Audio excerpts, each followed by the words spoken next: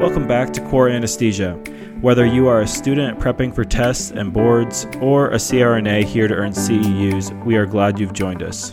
For more about us, make sure to check us out on Instagram at Core Anesthesia and online at coreanesthesia.com. Welcome back to Core Anesthesia. I'm Cole here with Tanner, and today we want to continue our discussion on the OB world, the patients that we're going to deal with in this population. Last time we talked about the physiological changes that we're going to see throughout pregnancy. And if we're doing a case during pregnancy or even at term, what are the changes that we're going to see in these patients and how it's going to affect our care.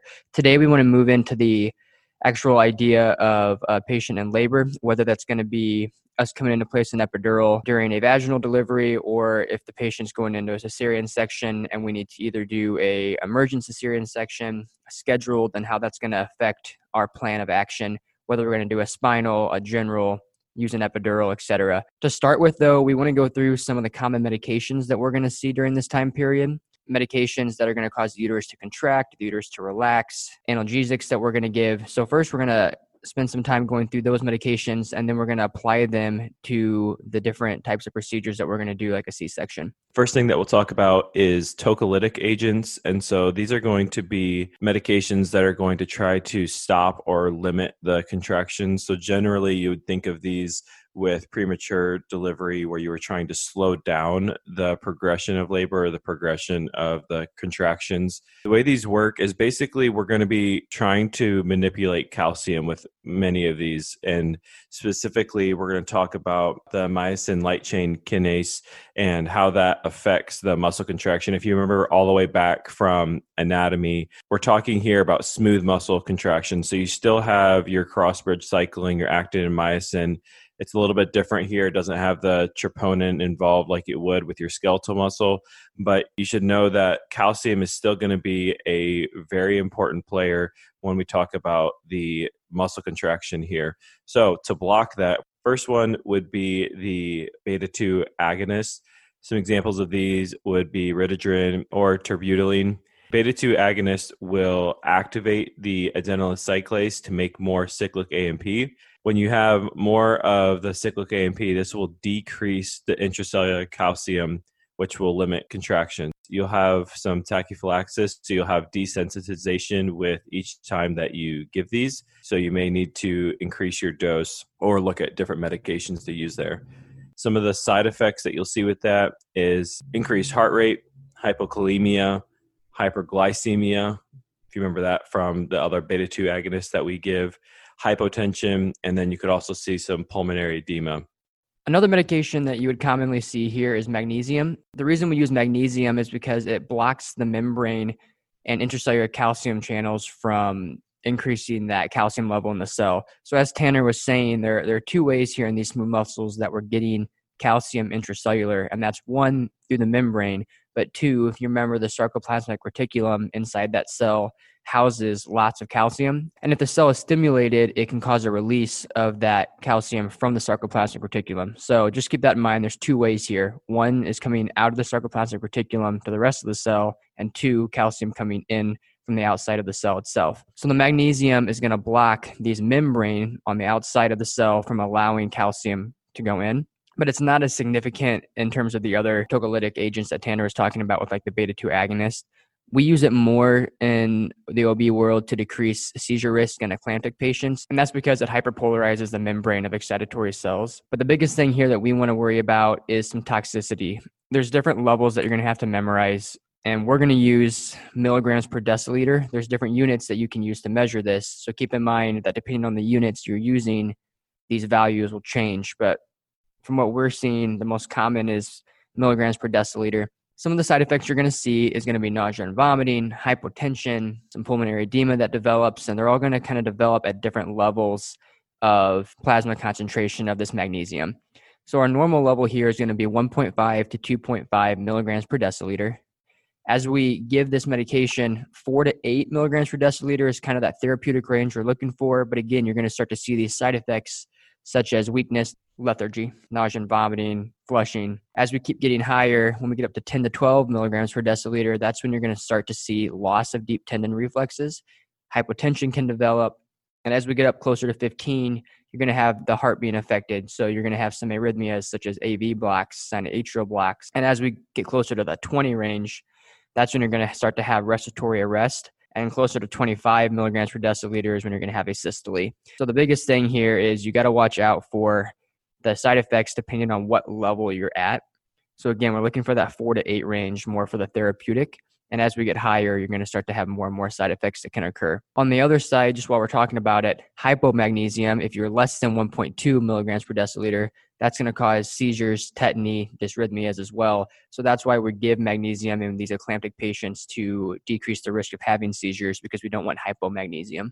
One last point to note with magnesium is we don't really use this in myasthenia gravis patients because it'll decrease muscle strength. And if you remember from our talk when we discussed the neuromuscular junction and the different disease processes there, myasthenia gravis is already going to have muscle weakness simply due to the fact that a lot of the nicotinic receptors are being blocked by the antibodies. And if we are going to decrease it even more by hyperpolarizing membranes here with magnesium, that's going to make these patients even significantly weaker. So don't use magnesium in a myasthenia gravis patient.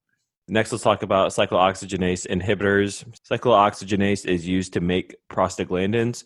So if you remember, we talked about this specifically with the pain pathway and trying to limit the initial stimulation in the prostaglandins that would begin these pathways. Here, what we're going to use them for is the prostaglandins usually will increase your calcium levels. And like we've already talked about, the calcium is really going to be instrumental in causing these contractions. So if we can kind of attack this from a different angle and decrease the calcium levels by decreasing the prostaglandins, that's where the COX inhibitors will be really effective. Side effects here, you can have a narrowing or closure of the ductus arteriosus. If you remember this from anatomy, this is where the fetal heart is different than the mature heart, where it has this opening that is a connection from the pulmonary artery and the descending aorta. And this allows them to oxygenate without using their lungs until the ductus arteriosus with pressure changes will close once the baby is born. But giving these COX inhibitors can cause narrowing or closure, which could compromise the oxygenation status of the baby. So because of that, we don't give it after 32 weeks gestation. You also want to monitor with fetal ECG if you're giving before 32 weeks and longer for 48 hours, again, because it can have such effects here on the baby. Speaking specifically about the renal system, here you can have effects that eventually lead to decreases in the amniotic fluid. If you remember back on our renal discussion, prostaglandins will increase the afferent blood flow to the kidneys. Well, if we're giving COX inhibitors, that's going to cause the opposite effect. And so you'd have decreased renal blood flow from the afferent arteriole. This can cause a decreased urine output. That leads to decreased amniotic fluid. Urine output is vital for creating the amniotic fluid. And so again, if you're giving this to a mother previously to the 32 weeks, which is, again, the cutoff for giving these COX inhibitors, you should also be aware that this may have some implications for the amniotic fluid. Great. Yeah. So it's important to note there that it's not just affecting the mom, it's also affecting the fetus. So if the fetus isn't going to have as much urine output, the amniotic fluid level is going to be low. So when we're giving these medications, we also need to be thinking about how it's going to affect the mom and the fetus as well. So moving on to calcium channel blockers, obviously this is going to block calcium entry from the membrane and the sarcoplasmic reticulum into the cell, as the name gives away. And basically it'll inhibit, as Tanner was talking about earlier, the myosin light chain activity here in these smooth muscle cells, and the cell's not going to be able to contract as much. Side effects from these medications, going to be dizziness, some hypotension. If we infuse it with MAG, then it can really cause some bradycardia, skeletal muscle weakness. It can also increase your hepatic enzyme levels as well. And the last one we want to talk about is nitric oxide. If you remember, nitric oxide is a vasodilator that increases cyclic GMP. Cyclic GMP turns off these myosin light chain kinases, and this is going to relax that uterus then. So as Tanner talked about earlier, cyclic AMP decreases that intracellular calcium level and limits the contraction. Now, in this case, cyclic GMP is going to turn off those myosin light chain kinases, which then relaxes the uterus. Side effect of this, if we're going to be vasodilating the patient, obviously we're going to have some hypotension here that will develop more so than some of the other medications that we're going to give. So keep that in mind. As a whole here, we would give these medications in patients that are maybe in preterm labor, where we want to limit the contraction of the uterus and try to keep the baby in as long as possible. The next one we want to talk about is medications that are now going to cause the uterus to contract. So if we have a patient that has uterine atony, which is failure of the uterus to contract, especially after delivery of the fetus, they can cause some postpartum hemorrhage. And so we want to give these medications in times where we need that uterus to contract to potentially limit the bleeding that can occur after delivery. Right. So the first one we want to talk about here is oxytocin, or you'll often hear Pitocin. That's the synthetic oxytocin. Speaking of oxytocin, where is oxytocin stored? Posterior pituitary. Along with? Vasopressin. Awesome. Those are the only two in the posterior pituitary. For more info on that, go listen to our endocrine talk.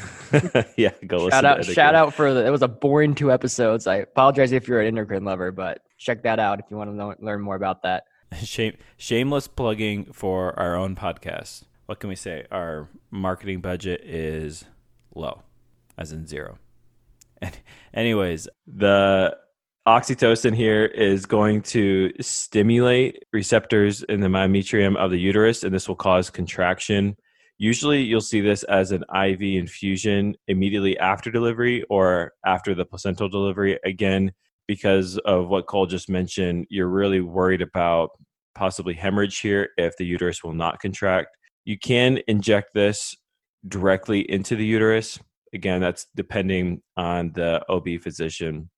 If you need to give a large bolus of this, it can cause hypotension. That massive hypotension can cause the reflex tachycardia. You can see pulmonary edema, nausea, vomiting, and you can also see myocardial ischemia from the coronary vasoconstriction.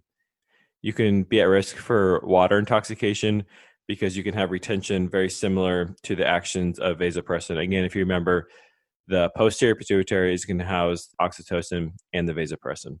The next one we want to talk about is Methergin. Methergin is going to be used to increase the tone and the rate and the amplitude of this uterus contraction. It does this by stimulating alpha adrenergic receptors. So if we're stimulating alpha adrenergic receptors systemically as well as in the uterus, this can cause a lot of hypertension throughout the rest of the body and even some cerebral hemorrhage as well. So we try not to give this IV if we can. Typically, you only give this in emergent cases IV that you have to get it in right away. But very often, though, you'll see this used as an IM injection. We give about 0.2 milligrams of Methergin. And this really helps speed up the third stage of labor. We're going to get into stages here in a little bit, but the third stage is after the delivery of the fetus until the delivery of the placenta. So giving this medication is going to help speed up that process and limit the amount of blood loss that can occur during that time period. And lastly, we want to talk about prostaglandins. If you remember from what Tanner just talked about with COX inhibitors that are going to decrease prostaglandins, we want to give prostaglandins here to increase the calcium entry and contraction in the uterus. A couple examples here, you can give carboprost or Hemabate. Hemabate is used for postpartum hemorrhage simply due to the fact when the uterus is not contracting as much and other methods haven't worked. So this isn't our first line drug that we're going to give. So if we've already given Pitocin, Methergin, we can now try to give Hemabate. And we give this IM about 250 micrograms. And we don't give this in asthma patients. The reasoning here is that it can cause bronchoconstriction. So if you already have a patient that is going to be at risk, we don't want to give this medication to stimulate the bronchospasm to occur. Side effects of prostaglandins are going to be hypertension or hypotension. You can kind of have both sides of it. Then the nausea and vomiting and diarrhea are also seen as well. Next, let's talk about some of the complications that we could see. Specifically here, you could see some maternal hypotension. And how are we going to fix this? This can happen for a number of different reasons. You could see this when you do your neonatal anesthesia. There's a lot of fluid shifts that are happening that you could see some hypotension. So how are we going to treat it? The main discussion here is between whether you're going to do phenylephrine or ephedrine, and this probably changes based on where you practice. Some of the discussion behind it is that Neo has a higher fetal pH and less intraoperative nausea vomiting. Nausea vomiting is going to be early indicator for hypotension in the mom. So some will say that Neo is a better choice there just because of those reasons. Ephedrine in the past has been the gold standard for spinal induced hypotension. The complication here is that you don't want an increased heart rate, and the mother could already have an increased heart rate, whereas Neo will have less effect there on the heart rate, just more on the hypotension picture. So again, this is kind of changes depending on where you practice, but from the things that we're reading, it seems like phenylephrine would be the better option here. So the next thing we want to talk about is hemorrhage. We're going to get into this more a little bit later in this talk when we discuss C-section and what can occur after the delivery of the fetus. But if you do have a hemorrhage patient, two things we're going to give on top of the medications we've already talked about, such as Pitocin and Methergin.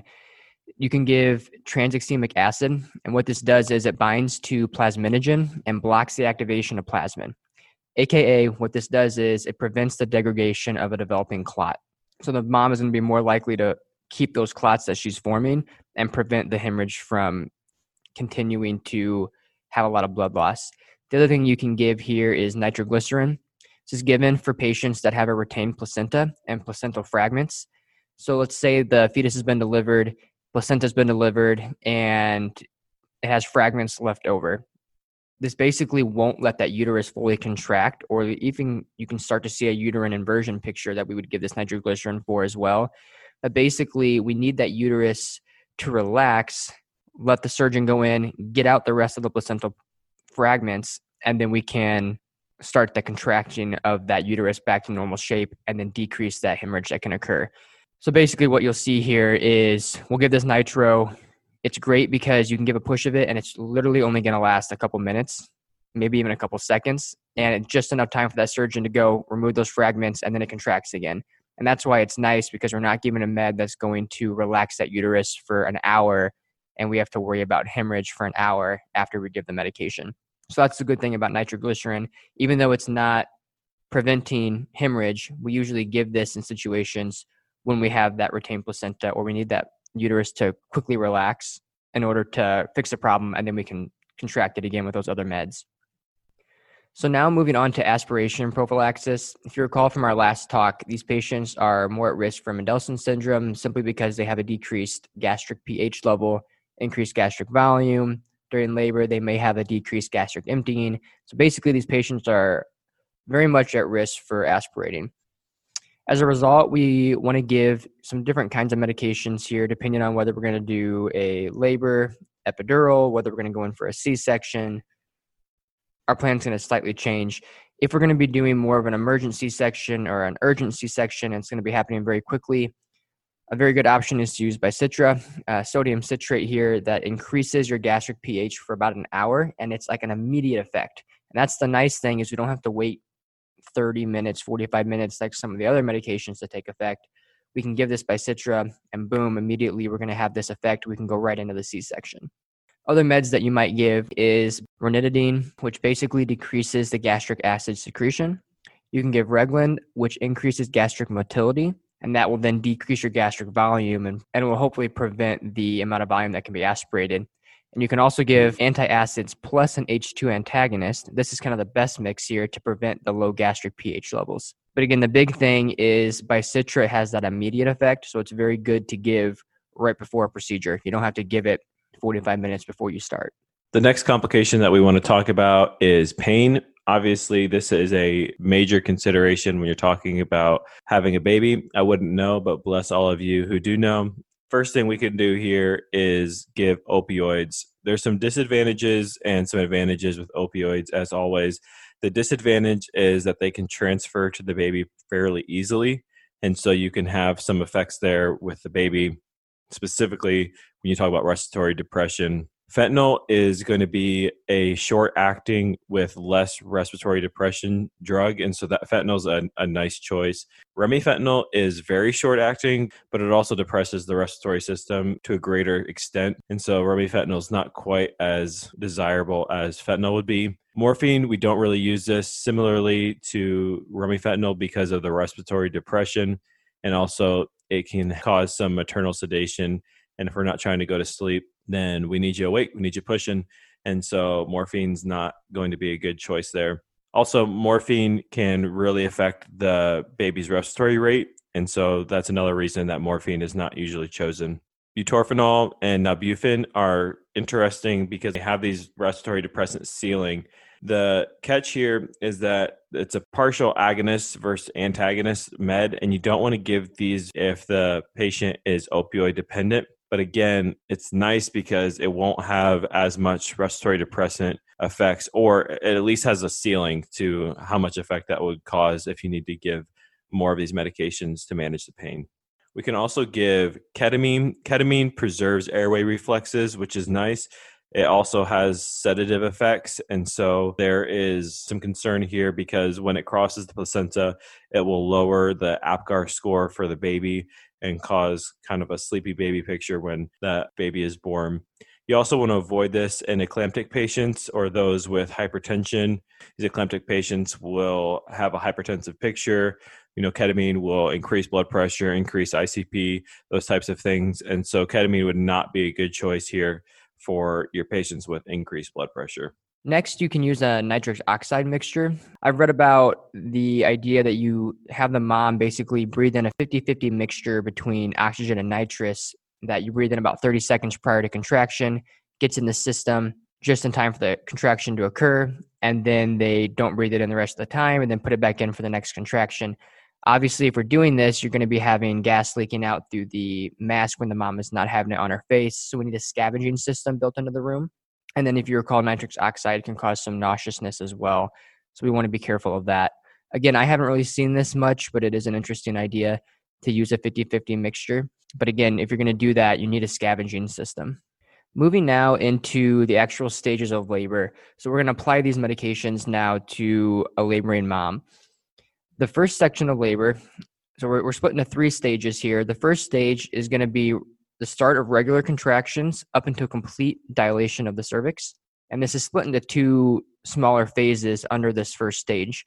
So you have your latent phase, which is regular contractions up until about 2 or 3 centimeters dilated. And then we switch into an active phase, which is from that 2 to 3 centimeters up to full dilation. What's important to note here is depending on what stage of labor you're in, will affect the nerve fibers that are sending pain transmission up to the brain. In this first stage, you're going to have more of a visceral pain due to dilation of the cervix and contractions that are causing pain in the lower uterine segment. This is more the T10 to L1 C-type fibers or the hypogastric nerves that are going to be sending this pain stimulation. Moms often complain of pain in their lower back during this time, as well as their bottom and thighs as that pain progresses as they get closer to the end of this first stage. When we talk about doing a labor epidural, if you're coming in and the patient's in the first stage of labor, we're going to want to make sure that we're blocking this T10 to L1 or C-type fibers from the hypogastric nerves. You can do a paravertebral lumbar sympathetic block or a paracervical block.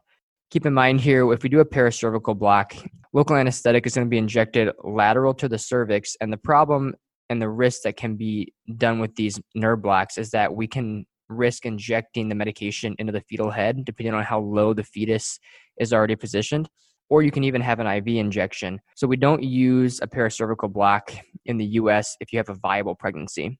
And the reason that pain is so important here is because during the laboring mom, if you recall from our last talk about physiological changes, when the mom is in pain, they're going to be hyperventilating, unless you're just an amazing pain-tolerant mom, which I know a lot of people are, but for the most part, you're going to cause hyperventilation when the mom is in pain. This is going to dramatically increase the catecholamine release, which will reduce the uterine blood flow and decrease oxygen delivery to the fetus. So it's very important here that we're appropriately managing the laboring mom's pain because we don't want to decrease that oxygen to the fetus. And you don't want a mom that's all ticked off at you because your epidural didn't work correctly or you're not treating their pain correctly. So there's lots of different factors here, but really the main thing is we don't want to decrease oxygen to the fetus. So stage 2 is going to be the next stage of labor, where specifically here, this will be from complete dilation until fetal delivery. Here you will have the urge to bear down. The pain going from the visceral pain in stage 1 is going to change more to a somatic pain here from the stretching and tearing of muscles and ligaments in the pelvic region. Just sounds lovely, by the way. The tearing and stretching of muscles and ligaments in the pelvic region. I'm so sorry. But this will be the somatic pain. So specifically, we want to treat this or we want to block this. This is going to be from spinal segments S2 to S4 and from the pudendal nerve. And so again, because of all of this stretching and tearing, you're going to have more of a sharp and localized pain. Treating this will be from neuroxyl anesthesia or pudendal nerve block.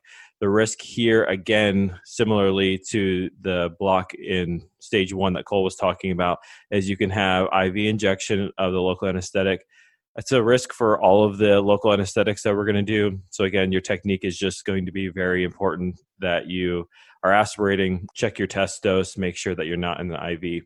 You can also have hematomas, or worst case scenario, you could have fetal injection.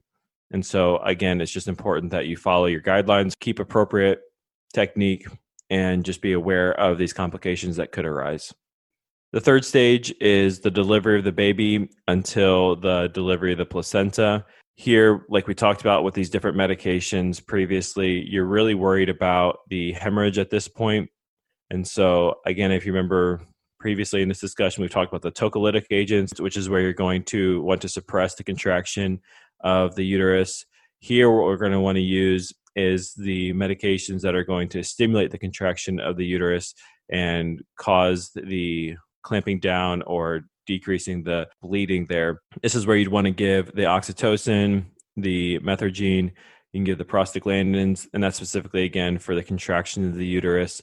Specifically for hemorrhage, that's where you can give the tranexamic acid, and that's going to basically prevent the breaking down of clots. Or again, like Cole mentioned, you can also give nitroglycerin here, which will be short acting and will relax the uterus and allow the surgeon to remove the placental fragments. Next, we want to move into the C-section and how this is going to work from an anesthetic standpoint. Typically, when we think of OB patients, from our standpoint, we think of doing an epidural or a spinal, and we don't want to go into the actual process of doing that today. We'll probably do another talk where we discuss regional anesthesia with that. But just keep in mind here that there's different options that we can do when we go through either a laboring patient that's doing a vaginal delivery or doing a C-section. For the most of this next couple minutes, we want to talk about C-sections. So it's important that you do a good pre-op. How was their pregnancy? What was their heart rate throughout pregnancy, blood pressure, any alterations in labs? Was their blood sugar okay throughout pregnancy? How long have they been in PO for? So this will change if we're doing an emergent C-section versus a scheduled C-section. If it's scheduled, you want the typical MPO, 2 hours for clear liquids, 6 hours for solids, 8 hours for fatty meals. When you want to make sure in pre-op that you're discussing with them whether they want a spinal, whether they want a general anesthetic. Make sure you discuss the risk factors for each of the different types of anesthesia plans that you can do with them. And as we talked about before, you want to give Bicitra right before you start the procedure because it has that immediate effect, and we don't want them to aspirate. At a minimum, you want an 18-gauge IV in case of hemorrhage. We're very, very concerned about hemorrhage in this type of picture, and we want to make sure that we have the appropriate access to the vascular system if we do have a hemorrhage picture where we can give the medications that we need to give. Antibiotics is another thing we want to do. There was some debate about doing this before the delivery of the fetus, after delivery of the fetus, just because the antibiotic will get into the fetal circulation.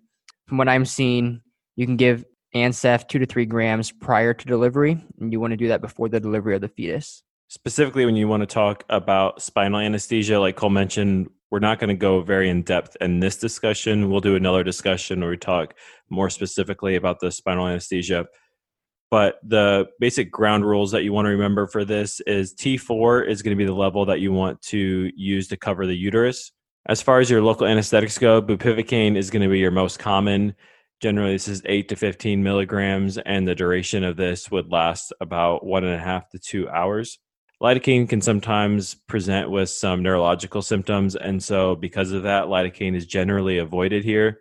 You can give chloroprocaine 45 to 60 milligrams. It's really not used as much because its duration of action is so short because it is broken down from plasma cholinesterase. What's nice about this medication is it doesn't cross over the placenta, so you won't have really any effects on the baby. But again, because it's broken down so quickly, it's not really used because you wouldn't really cover your whole case by using this spinal. You can use intrathecal opioids. You can use Duramorph 0.1 to 0.2 milligrams. Onset is 30 to 60 minutes, but it lasts for 12 to 36 hours. So this would be a nice adjunct to other things that you're using. Again, it has kind of a long onset, but the time that it will provide relief after is pretty long and can be a nice adjunct with some other therapies that you use. Your risk here, though, is that your respiratory depression can be for about 12 hours. And so if you have patients, especially with like sleep apnea or something like that, you are really concerned about giving this medication because, again, it has such respiratory depressant effects for such a long time after giving the medication, again, for up to 12 hours. You can also give fentanyl 10 to 25 mics. It has a short duration, but keep in mind, one of the unfortunate side effects here would be pruritus. And so just make sure that you're aware of the side effects and discuss all of those with the patient before you give these medications. So let's say now you've gotten the patient in the room, you place the spinal. What's the biggest side effect that we're going to see right after the spinal is placed? So that's going to be hypotension. As a result, we want to be checking the BP every 1 minute after the spinal has started until the patient is hemodynamically stable. The number one tail sign here of hypotension is going to be complaints of the mother for nausea or even vomiting is going to occur. That's going to be your number one quick indicator. We need to get this blood pressure back up. So if your blood pressure is cycling still and you haven't got a reading yet and they're complaining about being nauseous, you want to start something to increase their blood pressure. In order to prevent this from happening, we often give 1 liter bolus prior to putting the spinal in, just to give that patient an extra volume in the tank to help alleviate some of the hypotension that will occur. But ultimately, we want to keep their BP within 80% of their baseline. Let's say they do drop, though, and they get hypotensive right after the spinal is placed. We need to have a vasopressor ready to go. Tanner already talked about the comparison between doing phenylephrine and ephedrine. From what I've been seeing, phenylephrine seems to be growing compared to ephedrine in terms of how often people are using it. The nice thing is you can titrate the phenylephrine to the heart rate. As Tanner was saying before, a lot of these laboring moms already have an elevated heart rate. So when we're doing phenylephrine, we can just drip it and kind of monitor their heart rate and get them to a good spot. So I've also seen some things about using Zofran in this case. Some things have showed that Zofran actually decreases the amount of hypotension that will occur, but also we ultimately know that it's going to decrease in the amount of nausea and vomiting that's going to be resulting from the hypotension. So it could just be that we're not seeing that nausea or vomiting picture from the hypotension, and that's why people are giving the Zofran as well. But keep that in mind, that's a drug that can be used here.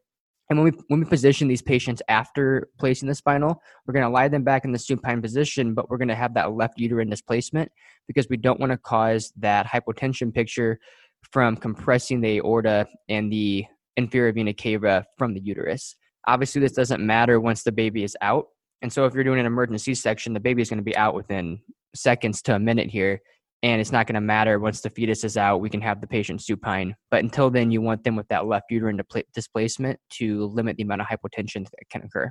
Perfect. So moving on, we have the patient positioned now. Let's think about airway. You don't necessarily need to have supplemental oxygen. It's probably a good idea just to have a nasal cannula on, but these patients won't necessarily be sleepy enough, or hopefully the medication mix that you've used with your spinal and then any adjuncts you're using isn't making the mom sleepy enough where you would need this supplemental oxygen.